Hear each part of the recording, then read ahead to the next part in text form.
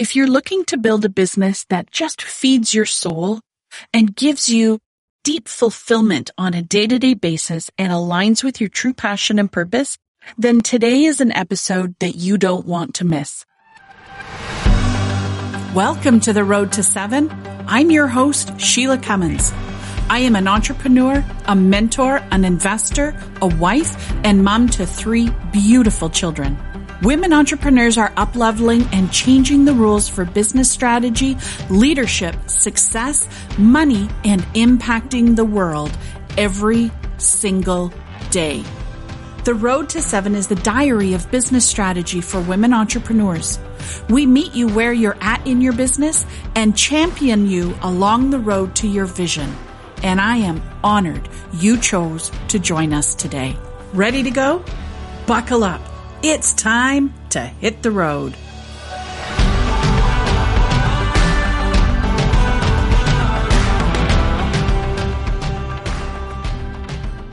Welcome back to the Road to 7 with Sheila Cummins. My name is Sheila Cummins, and today I am interviewing Libby Wildman. Libby has over 35 years of financial services and life planning experience.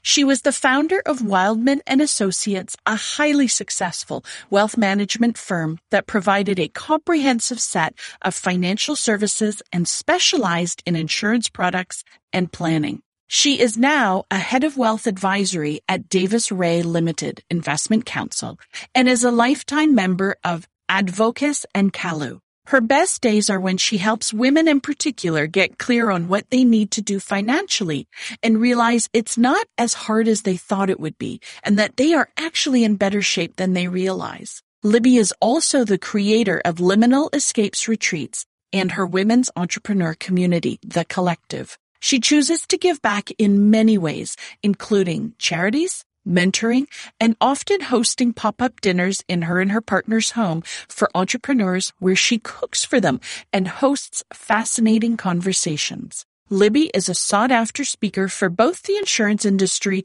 and on connecting your self-worth with your wealth.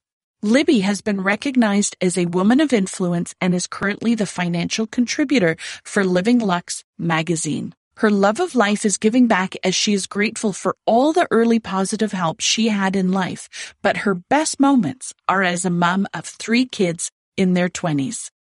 I hope that you enjoy our conversation today as much as I did. You know how when you meet different people, and there's some people who you gravitate to and you just start talking with them, and they're the kind of woman who you just can't talk to enough? Because there's so many layers to what they're saying. There's so much depth to what you're talking about. And you just know that you're going to be great friends. That is exactly what happened with my guest today, Libby Wildman, when we met at a networking event a couple weeks ago. And she's just one of those women. And through my interview today, I know that you are going to connect with her as well. And I also know that you're going to want to be following her because this is a woman who is changing the way that women and people work with their money. Libby, first off, I know how busy you are. Thank you so much for joining us today. Hey, Sheila, I'm going to have to send you a gift, a thank you gift. Those are just the nicest things ever. Thank you. I felt the same way. It was so easy. So thank you. I feel like we're done. We're done. I've heard all the episode's complete. Well, you know, it's true. I think I'm so intrigued by your story. And I know that stories are something that are an integral part of you and how you work and what you do. Tell me though, have you always worked helping people manage and grow their money? No. Ooh. No, when I was younger, I actually taught people like how to water ski and I was a swim instructor and we can get into a little bit later on, but I went traveling by myself for a year. I had an English degree. And I came back from traveling and I said to my dad, what the heck am I going to do, man? And he said, get a job with London Life, IBM, Procter & Gamble, or Xerox. Because with your little 3-year English degree, what the hell are you going to do? All of these companies will train you and you'll have a skill set then. So it's like, okay, well, you're a London Life, Dad. I'll write the personality test and see if I pass. And And so I started there, and way back then in the dark ages of 1988, you had to choose, because the banks did not yet own insurance companies and brokerage houses. You had to choose which path you went down. And so I went down insurance and estate planning. And it wasn't until later on when the banks bought insurance companies and brokerage houses that we were actually forced to manage money, because when you work for a large corporation, they compensate you in such a manner to really force you to start selling what they would like you to sell. Wow. From water ski instructor to wealth manager. That's an awesome journey. They both sort of like are exciting and thrilling and scare the poop out of you at the same time. I actually went over a water ski jump, which now, of course, they won't let you do because, you know, you might hurt yourself and sue the place. But at this little place in Aurelia on Lake Couchiching called Geneva Park, I was 12. I was the youngest person ever to go over the water ski jump, all because I wanted to impress my father. I had a complex about not being very interesting compared to my brother. Oh, well, you know, I think that's such a metaphor for life. You took the jump off the water ski jump. And, you know, something that you said that I know we've talked about and was a real common thing was, and you've just said it now, is I like to scare myself. And I was talking when we met earlier, and I was saying how I used to do mountaineering, which is for someone who's terrified of heights, literally the stupidest thing that you can do. But what were you thinking? Well, exactly. I was like, okay, apparently I'm going to do this. And it pushed me physically, mentally, emotionally, spiritually. But the adrenaline that came from standing up at that peak, me having gotten up there from my own pure grit, literally hanging on by my fingernails, you know, and I think that I am a little bit of that adrenaline junkie. The adrenaline that came from doing that mountaineering carried me. And I think it's also been really beneficial in business where I do all these bold moves and try new things because it's scary and there's an adrenaline that's attached. Tell me about you and your drive to take those scary moves. You know, you talked about traveling when you were 18 and then, you know, take it from there. It is interesting because not everybody should be an entrepreneur, and there's no shame in that. It's like when I entered the life insurance industry, and, you know, 2 out of 10 stay longer than 2 years. And the people that left, they really felt like they'd failed at something, as opposed to, oh, wow, phew, I learned that this wasn't something I wanted to do. But when we cut through the middle of most entrepreneurs that we know, and you and I meet a lot of them, there are some common characteristics. And actually, Cameron Harold, who started 1-800-GOT-JUNK, he said when I was listening to him speak a number of years ago through EO, the Entrepreneurs Organization, that all entrepreneurs have these same characteristics as somebody who is bipolar. Like, you know, we get very excited by ideas, we're very driven, and we have that high, right? And you get addicted to that high. And I think, you know, it's probably why I like drinking wine. It's probably why I like putting myself in scary situations. It's probably why I was a competitive swimmer, because you really, you look for that thing that I call it the juice, right? It juices you. And in the beginning, I guess you can't really identify it, but maybe you just do things. But I'll tell you, I grew up in a household, and I was the middle child, older brother, younger brother. And I truly grew up with a dad who encouraged us to take risk. I mean, he tied a ladder to the diving board in our backyard and was like, you will be climbing to the top of this and jumping off, which my younger brother hated it. And it was a horrible thing for him to be subjected to this. Whereas I went, I'm not only going to jump off, I'm going to dive off. And I mean, I hurt my head. So I was like, okay, well, I won't do that again. But I just, you know, I think I grew up with that feeling. And I really, as I said earlier, I loved being the apple of my dad's eye, and I always wanted to please him. He was a really, really gregarious, outgoing, loving person, and people loved to be in his light. And I think I was always looking for places to be in his light. And so if he wanted me to be outrageous, and so I did a lot of things like public speaking. I love public speaking. I won the poem contest in kindergarten, and I read the poem, I Have My Father's Eyes. So I've been really, really encouraged to do this. And then I love it. And so one of the things that I always really, really wanted to be was Diane Sawyer. I don't know if anybody remembers her from 60 Minutes, but her job was to know people's stories. And so again, when I was growing up and I was looking at all these interesting people that she got to meet and talk to, and I was like, oh, so for all the things I can't do, if I can sit with people who are doing super interesting things and then be of value to those people, I think that's what really drove me to all of that.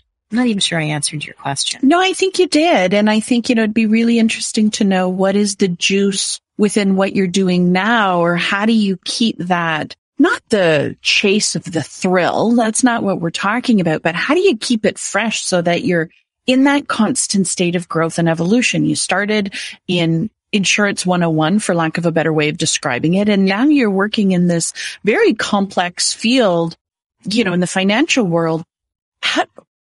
What's that juice? What's driving you?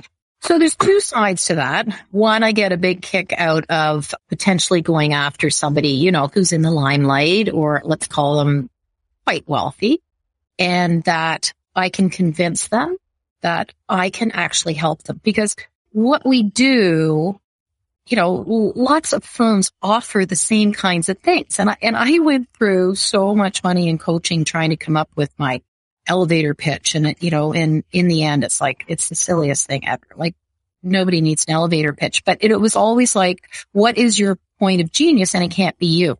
And I have really figured out in the last few years, actually, it is me and my partner, John O'Connell, and our staff. That actually is the differentiation, because everybody in the financial services world can invest your money, and lots of people can do financial plans. But if we can provide an atmosphere where people feel super safe and they're under the tent and they feel for the first time that they can divulge things about what they want help with and how they feel about the relationship with money, then I feel incredibly special about being the chosen one that they feel comfortable sharing these stories with. And then I help them get over those stories. So much like you might be coaching an entrepreneur as to, get over imposter syndrome. For me, it's helping people, whether they're, a millionaire or somebody who's just starting to build their wealth. How do they figure out what their money thing means to them? So does this mean freedom? Does it mean I want to get more money away? Does it mean just safety and security? And what I have found out is, and as a mother, you may get this, we pass on fears and biases from generation to generation. If your mother was afraid of snakes, I bet you're afraid of snakes. But if you had scarcity around money in the house, or you weren't to talk about it, or that was not considered really, nice girls don't talk about money, or Sheila, like I was going to be brought up to just marry well. I would have my summers in Muskoka. Anyway, the furthest thing happened from the truth. But so it's a real joy for me when I see people, after we've spent some time together, understand what money means to them, why they're earning it, why they're saving it, why they might spend it, and what they can do with it. And to get away from this scarcity, there will never be enough, and I have to grab what I need for me and my family, to sufficiency, and actually enjoying what you have right now, and then being mindful about why you are actually accumulating more. I think it's so refreshing. It's not about invest in this stock, take your money and put it here, become a millionaire, but buy the big house. It really is that, how can we make money fulfilling? How can we use it as a tool for good? So I'm reading this book called The Soul of Money by Lynn Twist, which I love because she's actually 72.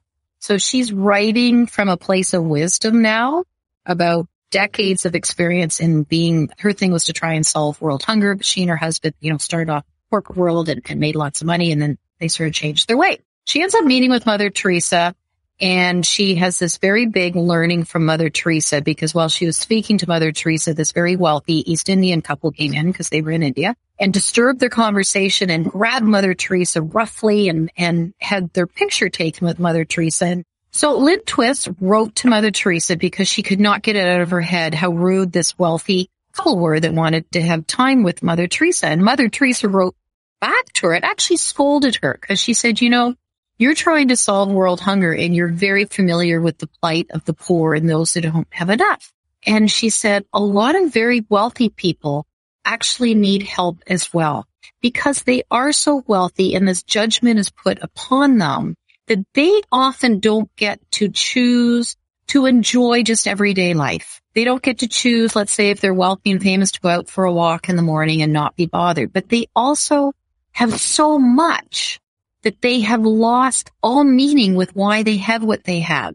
And then they're so worried about what their children are going to do and who their children are going to grow up and be. And will their children accurately and beautifully reflect what this wealth should mean? And we all know that it's very hard when everything is given to you to figure out if you have a gift, a purpose, or a reason to be here. And the truth is that every single person does, but sometimes wealth can actually be a detriment to people finding true happiness. And so that really struck me because, you and I, a lot of people we hang out with are already in, let's call them the 1%, because quite frankly, the average Canadian family in Canada lives off an income of like $65,000. And so it's how do we help everybody to come together and truly be more open-minded about, oh, that person over there, I immediately think this of them. And so I really like to go into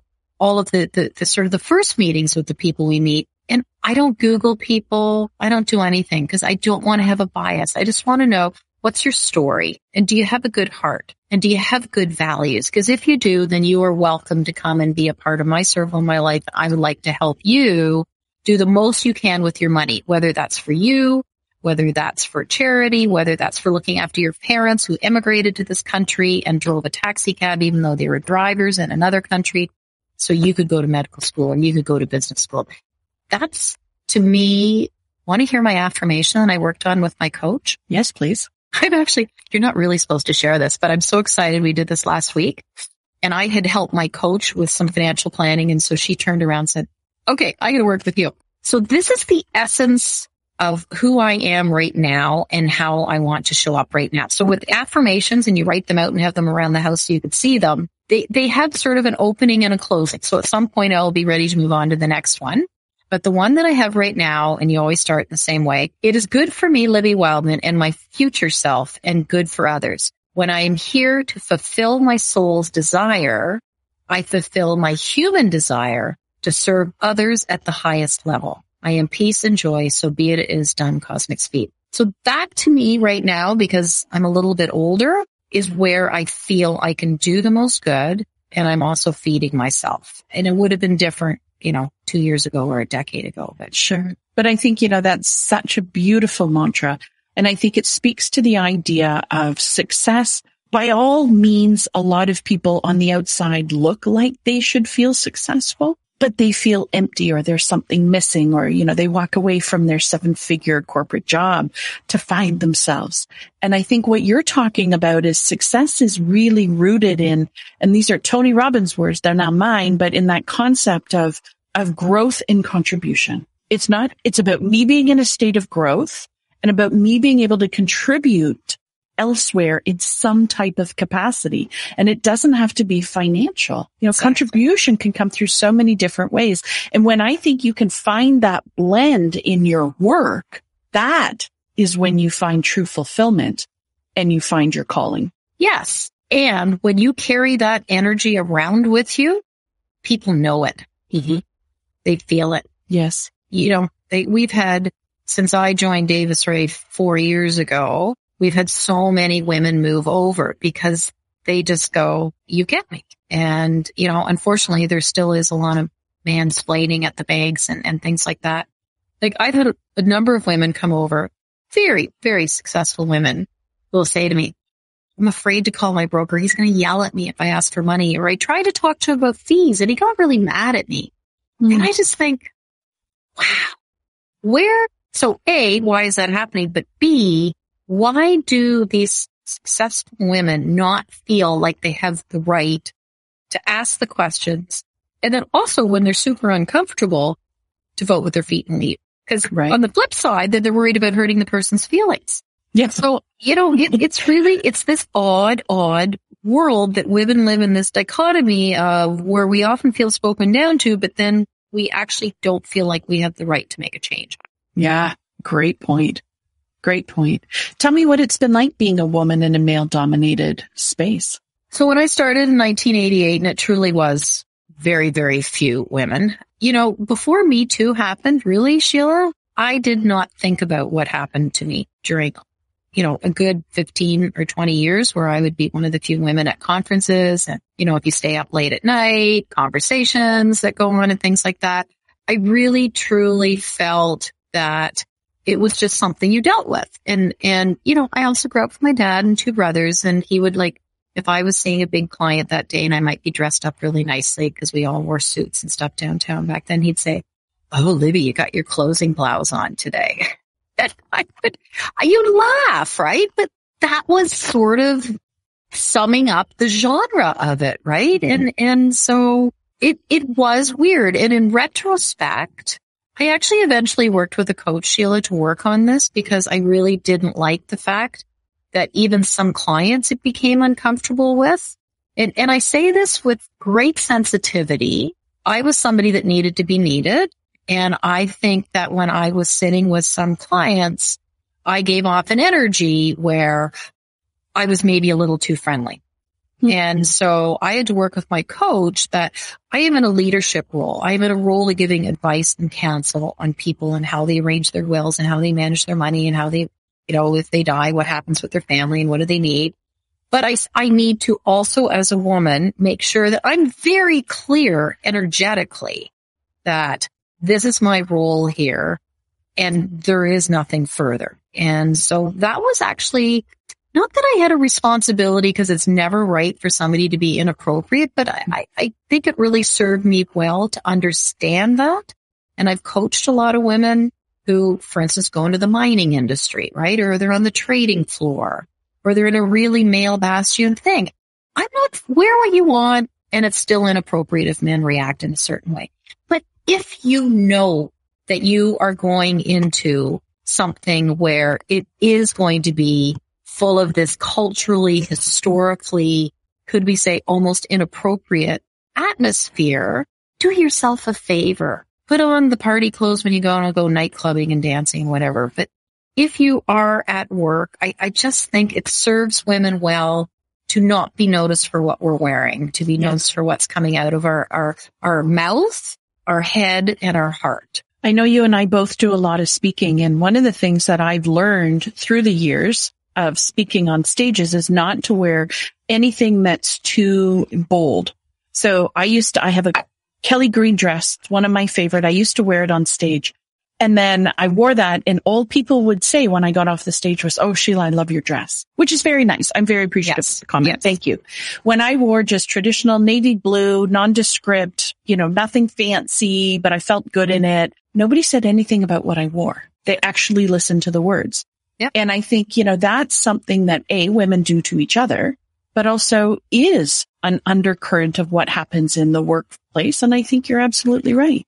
Yeah. So, you and I have talked a little bit about this. The needle is not changing for women. We still get 2% of BC money. We're not appropriately in the C-level suites or in board positions and things like that.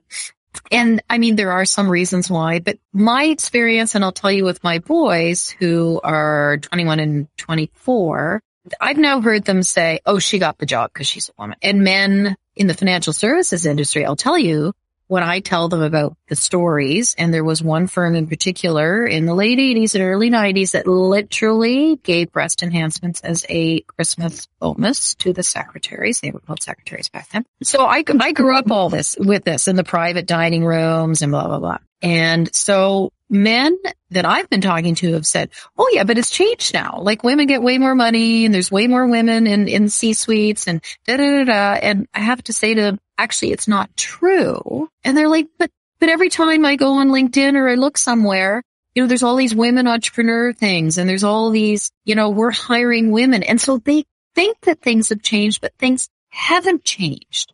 So we need to change the message. And I think that it behooves women, whether you're a woman entrepreneur or a corporate woman, that it behooves us to give the message that this is how we would like to be treated during the work hours. I agree.